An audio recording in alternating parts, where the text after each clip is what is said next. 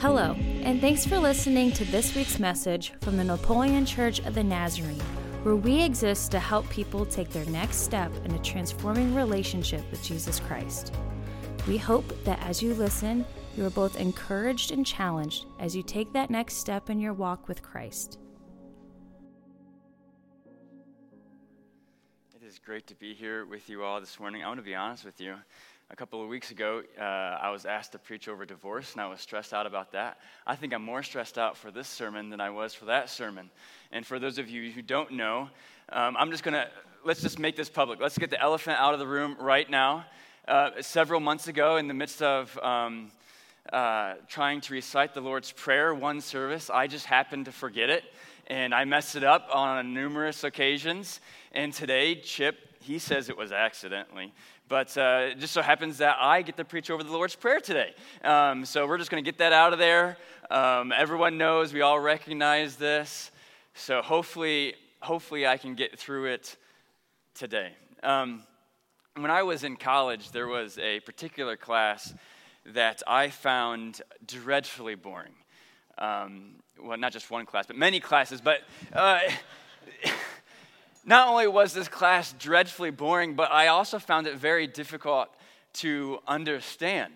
I'd go to lectures, come from lectures, and I would tell myself, yeah, I got it today, but in the midst of trying to do the homework or the practice problems, it just was not clicking for me. And what would happen is, a lot of my classmates, a lot of my peers, they seemed to understand it quite well, which made me very embarrassed. It made me intimidated. And I would avoid my classmates. I would go to lecture with them, but the minute we got out of lecture, the minute we tried to start the homework problems or whatnot, I would steer clear. I would go back to my dorm room and start to do them on my own, thinking, okay, I can figure this out. I'll figure it out all on my own. I will catch up eventually. Well, when it came time to prepare for that first exam, me being continually intimidated by my classmates, I continued to stay away from them. So while they are all over here talking and discussing what it is to prepare for this exam and working through the problems on their own, I'm over here by myself thinking, I got this. I can do this. Well, let's just say that first exam did not go so well. In fact, to this day, I can tell you the details of where I was sitting in the back of the class. I can tell you the details of the day as I received that exam paper.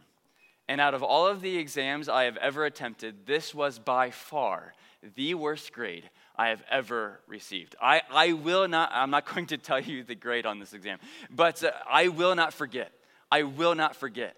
what that felt like. As I looked around to all my classmates and I'm hearing them list off their grades, and it was so incredibly humiliating.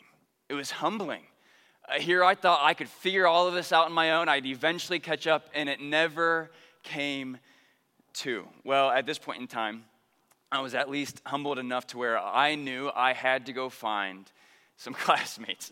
I knew I had to find someone who was smarter than me, who understood better than me, and maybe who was working through the practice problems a little bit more, just more diligently than I was. Now, fortunately, because I had the sense to go look for somebody else, I ended up finishing well in the class after that first exam. Praise that I finished well. I passed, at least. But the fact of the matter is that in the midst of me thinking I had it all figured out, the more that I studied, the more that I prepared, the worse it got. I thought I was doing all of the right things by studying and preparing, but the more I was doing it, I was just studying and preparing incorrectly. You know, friends, today, as Christians, many of us, as Christians, we are enrolled in the kingdom of heaven. Whether we realize it or not, as Christians, we are children of God. We have entered into His reality, His domain, and it's a reality that isn't natural to us. It's a domain that isn't logical to us. And so as we have continued through this series, the Sermon on the Mount, we have heard some of amazing truths incredible truth as Jesus has introduced to us the Beatitudes and what it is to live and not hate and to not lust and to stay committed and to no longer be dependent on seeking approval from others. We've seen these amazing truths, but they are difficult truths. In fact, these truths are almost provocative in nature because they are countercultural to who we are. They're illogical. They don't make sense to our day-to-day lives. And as contrary as they are, it makes it very difficult to live into these truths practically each and every day. And if we are not careful, if we're not careful about how we approach this new reality, the kingdom of heaven, we could end up very much like myself, wide-eyed, confused, wondering what in the world just went wrong. And we ultimately could end up frustrated as we are living in God's kingdom. I know that doesn't seem to make sense to us, that we could actually be frustrated in the midst of trying to live in the kingdom of God. But in Jesus' amazing wisdom and his excellent teaching abilities, he doesn't just leave us in this state of confusion. He knows who we are. He knows our tendencies. He knows what's natural for us. He knows that we're going to try to figure things out on our own. So before we can even begin to accept the help that Jesus wants to offer us, we have to begin to recognize that we need help. That in the midst of a kingdom that is illogical to us or contrary to our nature, we can't be our own means to kingdom living. We need someone greater, smarter, more diligent than us. So right at the center of this amazing sermon, the Sermon on the Mount, in the midst of bringing up all of these incredibly difficult topics to grasp, Jesus shows us the true and only means by which we can successfully live in and discover the beauty that is the kingdom of heaven. And even if we go through our days feeling we just failed an exam worse and worse and worse and worse, we can know that in the midst of the kingdom reality that we are doing something right. We can have confidence that we are actually living in to the kingdom that God has for us properly. So today we discuss the Lord's Prayer. In Matthew chapter 6, starting in verse 9, we see how Jesus, in the center of this great, amazing, incomprehensible sermon, everything hinges upon this moment. This is the climax of the Sermon on the Mount. It falls quite literally right in the middle, and I don't think this is a coincidence.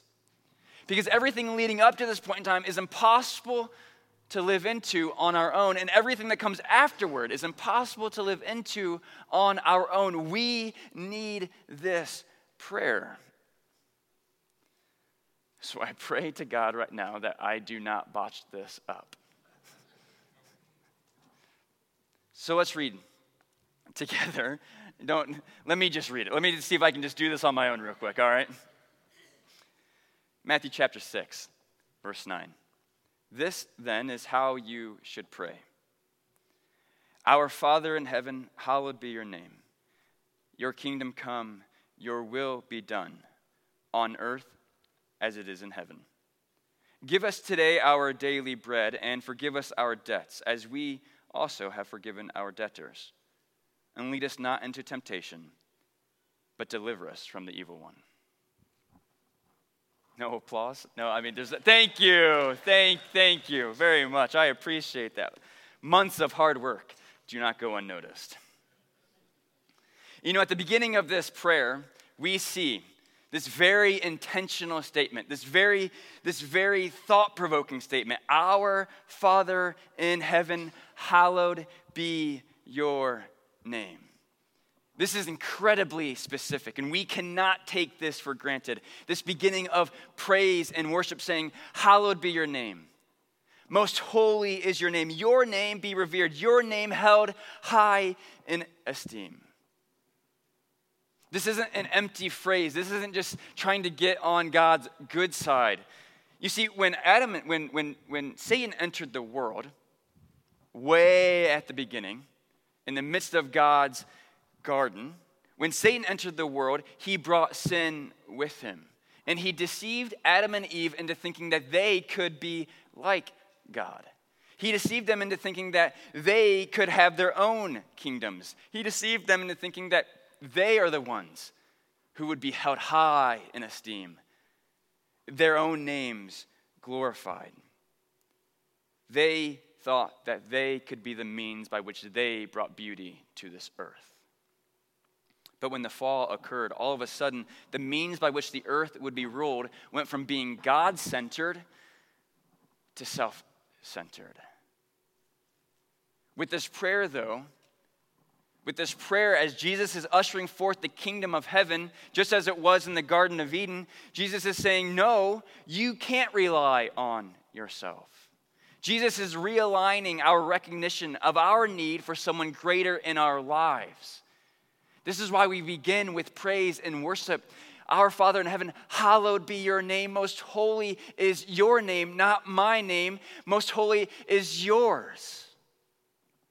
By opening with praise, we are fighting our sinful nature, the sin that we have inherited from Adam and Eve, this original sin that is in us. By praying this prayer, we are going against it intentionally, reminding ourselves that we are not the ones to be glorified, that we are the ones who don't have control over this earth, or that we are the means of bringing beauty to this earth. Jesus is reminding us with this prayer that it's God. It's his holy name. The kingdom truths that Jesus is teaching all throughout this sermon, they're not successful because we think we know them. They're successful because God is the means by which they are implemented, not ourselves. From the very beginning, there is no mistaking. From the beginning of this prayer, there is no mistaking the means by which we live successfully in the kingdom of heaven. There is no mistaking by which we experience beauty in this new reality, and it is only through our Father. Not by ourselves, not through our own abilities or our own understanding. It is only through our Father. We cannot disregard or take for granted the opening of this prayer. Our Father in heaven, hallowed be your name. It quite literally recenters our viewpoint. It turns us from inward to Godward. So that our vision is no longer on us, but our vision is turned to see the God who is ruling this kingdom. And then we continue then. In verse 10, your kingdom come, your will be done on earth as it is in heaven. And so as we continue this prayer, not only are we recognizing, wait a minute, I am not the means to this, God is the means to this. But if we are not the means to this, then it also means that our wishes, our needs, our desires are also not the thing that we're trying to establish in this world. Each and every one of us, by our very nature, because we come from Adam and Eve, we desire our own little mini kingdoms, if you will. We are trying to implement our own little kingdoms in the world around us, trying to bring everyone to worship ourselves. This is our nature, trying to rise up above everybody else. But we are reminded in praying this that it's not our kingdom. This isn't our reality that we are controlling. It's the kingdom of God. It's not simply saying also, this isn't simply saying, hey, God, one day, would you make sure your kingdom came down to this earth? It's not saying, hey, one day, would you bring your kingdom of heaven here? This prayer is in the immediate. This prayer is right now. This prayer, look, brothers and sisters, if you are a Christian, if you have placed your faith in Jesus Christ, then you have entered as a child of God into his kingdom, which is right now. We are not waiting to one day enter his kingdom. We are in his kingdom. And so when we pray, your kingdom come, your will be done, we're not praying for simply the future. Yes, that is our ultimate hope, that one day the totality of heaven would surround this earth. But we are praying right now, Lord, would you impact my life today and in the lives of those around me? Your kingdom come, your will be done. Your reality in the way that you want it, may it become a reality in my life.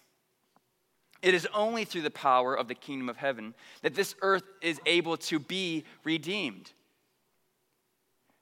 Friends, we have seen what our kingdoms do to this world. It is only through the power of the kingdom of God that this earth is being restored from its broken state. That it's being made whole as more and more people come to place their faith in Christ. Yes, we watch the news and it may seem broken and terrible, but friends, all around this world, the kingdom of heaven is expanding with people placing their faith in Jesus Christ for the very first time. And in that way, this earth is being restored and redeemed. And so we continue to pray, may it be that your kingdom comes and continues to impact this world right now. But again, we have to be aware of our own tendencies because even as Christians, even as children of God, we forget who our Father is. In our very sinful natures, we try to expand our own kingdoms. And so when we go throughout our days without realigning ourselves to this prayer, to this reality of who God is and who we are, then ultimately we go inadvertently expanding our own kingdoms. If we're not waking up in the morning or going to bed at night focused on who God is in our lives, then ultimately we are just continuing to, probably subconsciously, trying to get people to come to us rather than to get people to go to God. And we don't think about this because we're lacking intentionality with who God is. We live in a state of continually being distracted by our inability to live in a kingdom that is contrary to our nature. We think to ourselves, I'll figure this out. This whole thing is frustrating, but I'll figure this out. I mean, it's very much like me trying to study for an exam, and I'm studying the wrong material. The more I study incorrectly, the more and more I'm unable to learn what I'm supposed to learn. And in the same way, the more and more that I try to live in my own kingdom, when I try to insert my own will into God's kingdom, the more and more frustrated I become with God's kingdom. We become a resentful little child as the Father is just trying to love on us. It's not through our own efforts or our own kingdoms that this world will be made whole. You, my friends, do not have the answers. I do not have the answer to solve the problems of this world. It can only come through the power of the kingdom of heaven. Not by our own means, but by our Father. May your kingdom come and your will be done on earth as it is in heaven. Verse 11 continues. Give us today our daily bread.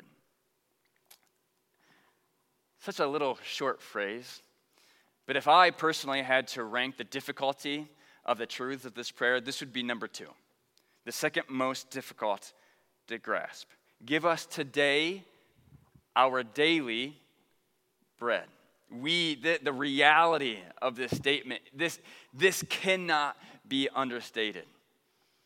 As kingdom citizens, as those who are living in the reality of God, we cannot simply come to understand what it means to live with God one day a week. This cannot happen. We cannot learn kingdom language. We cannot learn kingdom culture. We cannot learn the ways of God by simply binging on kingdom stuff or churchy stuff once a week. Twice a month. It just cannot happen. This kingdom is contrary to our nature.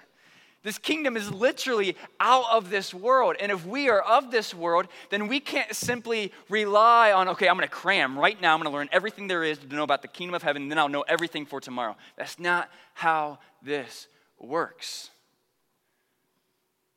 Our entire lives, day in and day out, must be dedicated to learning and consuming what is the kingdom. I mean, think about it. If you are studying a brand new topic, if you want to go learn something new, you can't just learn something all in one night. You can't learn how to masterfully play the piano all in one night. You can't learn how to play a certain sport all in one night. And if we can't do this with things of this world, then how much more so can we not do this with something of the kingdom of heaven? Therefore, we need to learn on a daily basis. We cannot rely on ourselves. And so we must continually pray this each and every day. Repetition, repetition, repetition. It's a process of learning. It's a process of building kingdom muscle memory so that our natural instinct is to go straight to God and to rely on Him. God gives us today what we need for today, what we can understand for today, what we can walk through for today. So often, though, we say, God, give me more, give me more, give me more. Help me. I want to figure this out now so I don't have to come back to you for at least a couple of months. But when we do this, when we pray, God, give me all the answers I need for the next month. When we pray, God, help me figure out what my future has in store for me for the next 5, 10, 15 years. I mean, it's kind of like sitting at a fire hose when we do this. And at first, we turn the fire hose on just a little bit, so we're getting just the right amount each and every day, and it's continually giving us. But the thing is, we get impatient. We say to ourselves, I want all of the water that I could ever possibly need for the rest of my life, and if I can have that now, then I'll never have to come back to this fire hose. And so we pray, God, give me the answers for this entire week, for this entire month. And so what happens then is, if we actually wanted that to happen, if God would allow that to happen, it would be as if He just turned the fire hose all the way up, and all of a sudden, what was a steady flow becomes an overwhelming amount, and we're blown away. We pray for all of the answers, but we can't handle all of the answers. We pray that God would show us our future 5, 10, 15 years from now, or even a week from now. The fact of the matter is, we can only handle today. We can only handle today, so we pray, God, give me today my daily bread. And we pray this each and every day. God, give me today what I can handle today so that I can continue to grow in your kingdom. And we continue. Verse 12. And forgive us our debts, as we also have forgiven our debtors. So if verse 11, give us today our daily bread, was the number 2 on the ranking for the most difficult, here comes verse 12. And forgive us our debts, as we also have forgiven our debtors. In the midst of recognizing our need, in the midst of recognizing that we need someone greater, someone more powerful, someone more sustaining than ourselves, and recognizing that we cannot be the means by which we experience the beauty of the kingdom of heaven, we also have to recognize that we do not deserve it. We do not deserve the beauty that is the kingdom of heaven. None of us are perfect. We are all sinners. From a white lie to murder, we are all sinners, and therefore we are all equally separated from God. None of us deserve the kingdom of heaven. None of us can possibly live to the standards that have been set before us, even in this Sermon on the Mount. We are told that kingdom living is the way in which we can experience light burdens. I mean, Jesus says himself later on that his work is easy and that his burden is light. Not because in the kingdom we all get our dream jobs and are able to rest on the beach for the rest of our lives, but because in the midst of the kingdom, all of our earthly troubles have a lesser priority. But our own sinfulness gets in the way. our own sinfulness keeps us from truly experiencing what the kingdom would have for us. This is why we need forgiveness. This is why we pray for forgiveness. When we pray for forgiveness, we are humbled. We recognize, God, would you heal me? Would you restore me? Would you redeem me so that I can continue to live into the beauty that is your kingdom? We recognize our need. We realize that we cannot do it on our own. We pray for forgiveness, not because God hasn't already forgiven us, but we pray for forgiveness as a means of relying on God. When we pray for forgiveness, it's as if God is at our hearts, chiseling away the hardness. Chiseling away anything that would keep us from closing out the kingdom around us. When God chisels, our hearts become more open to kingdom beauty. It's as if our hearts go from being all boarded up and God comes in and says, let me forgive you. And he starts pounding away all the boards that close our doors and windows to our very heart. But then it continues. If we skip verse 13, I'm not forgetting verse 13. I didn't forget it. Just make mention of this. But if we skip verse 13, go to verse 14 real quick. For if you forgive other people when they sin against you, your heavenly Father will also forgive you. But if you do not forgive others their sins, your Father will not forgive your sins. You see, friends, today we need forgiveness as much as anyone else. We need forgiveness as much as anyone else. And if we are unable to forgive those around us, then we are refusing to recognize our own need for a Savior. If we refuse forgiveness to those around us, we refuse our need for a Savior. We maintain a hardness of heart and close out the kingdom from our lives. When we refuse our need of a Savior, we deny the grace of God working in our life. And therefore, we keep the kingdom from impacting our lives. God does not force and will not force his grace upon us. But first, we need to accept our own very severe, our own very drastic need for a Savior. I mean, think about this. I received help from my classmates after I received an incredibly poor grade. Now imagine after I had received this help from a classmate, if someone else was struggling and they came to me and said, hey, would you help me? And I said, nah, I figured it out. Can't you figure it out? And by doing so, I pretended like I didn't even need help. Is this right? No. But this is exactly what we do when we refuse forgiveness to someone else who has hurt us. Because we have already been forgiven well beyond what we deserve, well beyond anything that we could possibly forgive somebody else.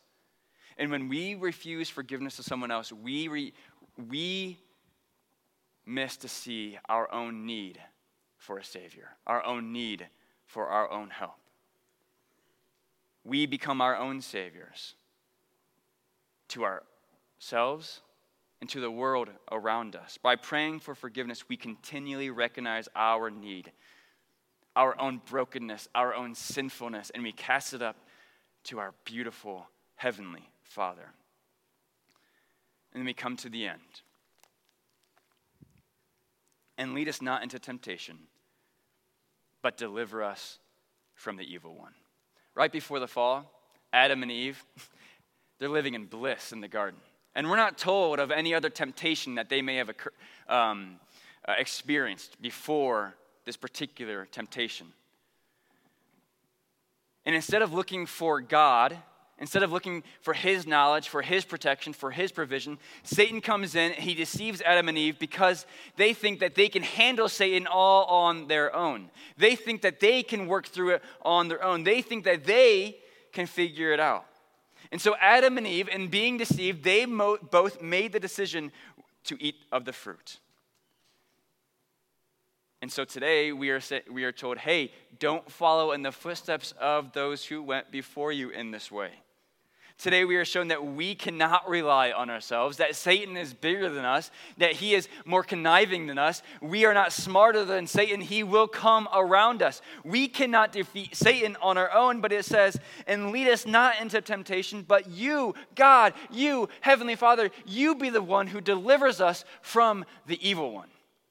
Friends, you cannot handle a spiritual attack on your own. And believe it or not, each and every day will have a spiritual attack in some unique way. If you are not relying on the Father, then you are allowing Satan to grab a foothold into your life.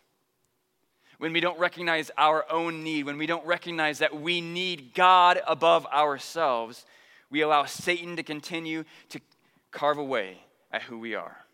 Today we cry out to our Father, asking for His protection, for His discernment, for His strength, and for His abilities, rather than trying to take Satan on our own. Friends, today, this prayer, the Lord's Prayer, I read this past week. It's interesting because we call it the Lord's Prayer, but it's really the disciples' prayer. This is literally what Jesus said, hey, go and pray this. This wasn't meant for Jesus. This was meant for you and for me so that each and every day we would live this out. And in doing so, we then recognize that we are not the answer to living in the kingdom. But if we are going to live in the kingdom, if we are going to accept the invitation of God, then we need to face upward instead of inward. Lord, turn me upward instead of inward. This prayer, it takes the focus off of us. It helps us to recognize that we need someone so much more than us. This prayer is a prayer of recognizing that we cannot do this life on our own. It's hard enough to live in this world on our own, let alone trying to live in a kingdom that is not of this world. We are being invited to accept not only the kingdom of heaven, but God's way of living in this kingdom, which is the only way of living in this kingdom. We are being offered all of the beauty of God. But so often we want to do it on our own. The Lord's Prayer is the disciples' prayer, and it is a prayer of saying, Lord, would you turn me upward so that I see you instead of myself. You see, this world, ultimately, in its full goodness, the world was designed to have its maker and its designer as its ruler. The world was meant to have God overseeing it, but you and I, since the beginning of the fall, we have made it all about us. And so at the fullness of time, Jesus comes in and says, hold up, I've got a different way. I've got a new way. Are you tired of living in the frustration of trying to figure everything out on your own? And if you are, I've got just the solution. And it's God Himself. This is why we start off our prayer by saying, Our Father, most holy is your name. I can't do it. My friends can't do it. I need you today.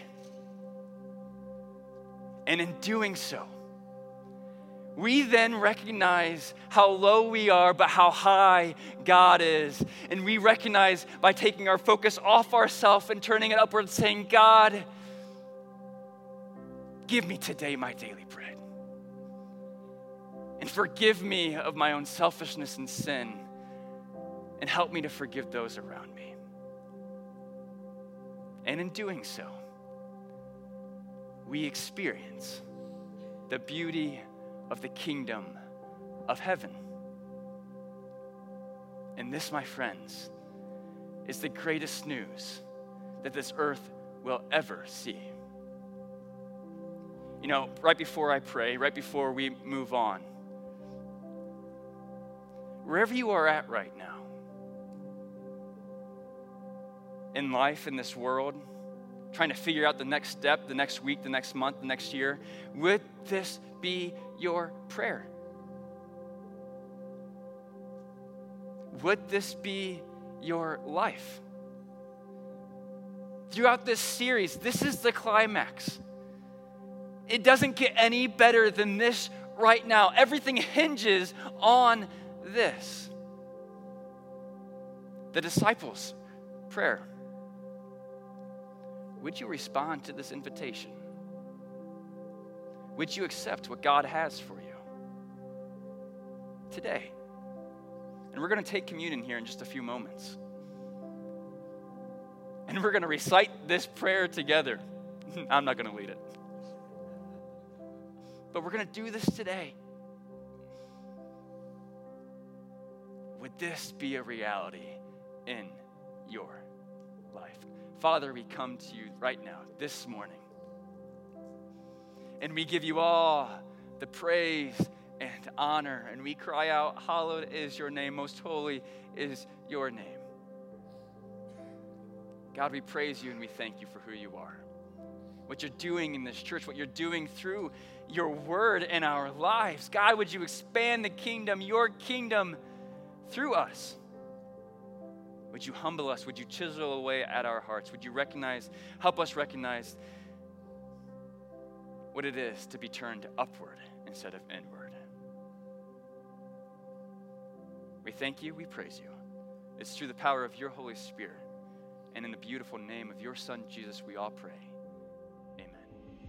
Thanks for listening to this week's message from the Napoleon Church of the Nazarene. We invite you to join us each Sunday morning at 9 or 10:30 a.m. for weekly worship and community with other believers. For more information about upcoming events or ways you can connect, find us on Facebook or visit us at napnaz.org. Have a great week.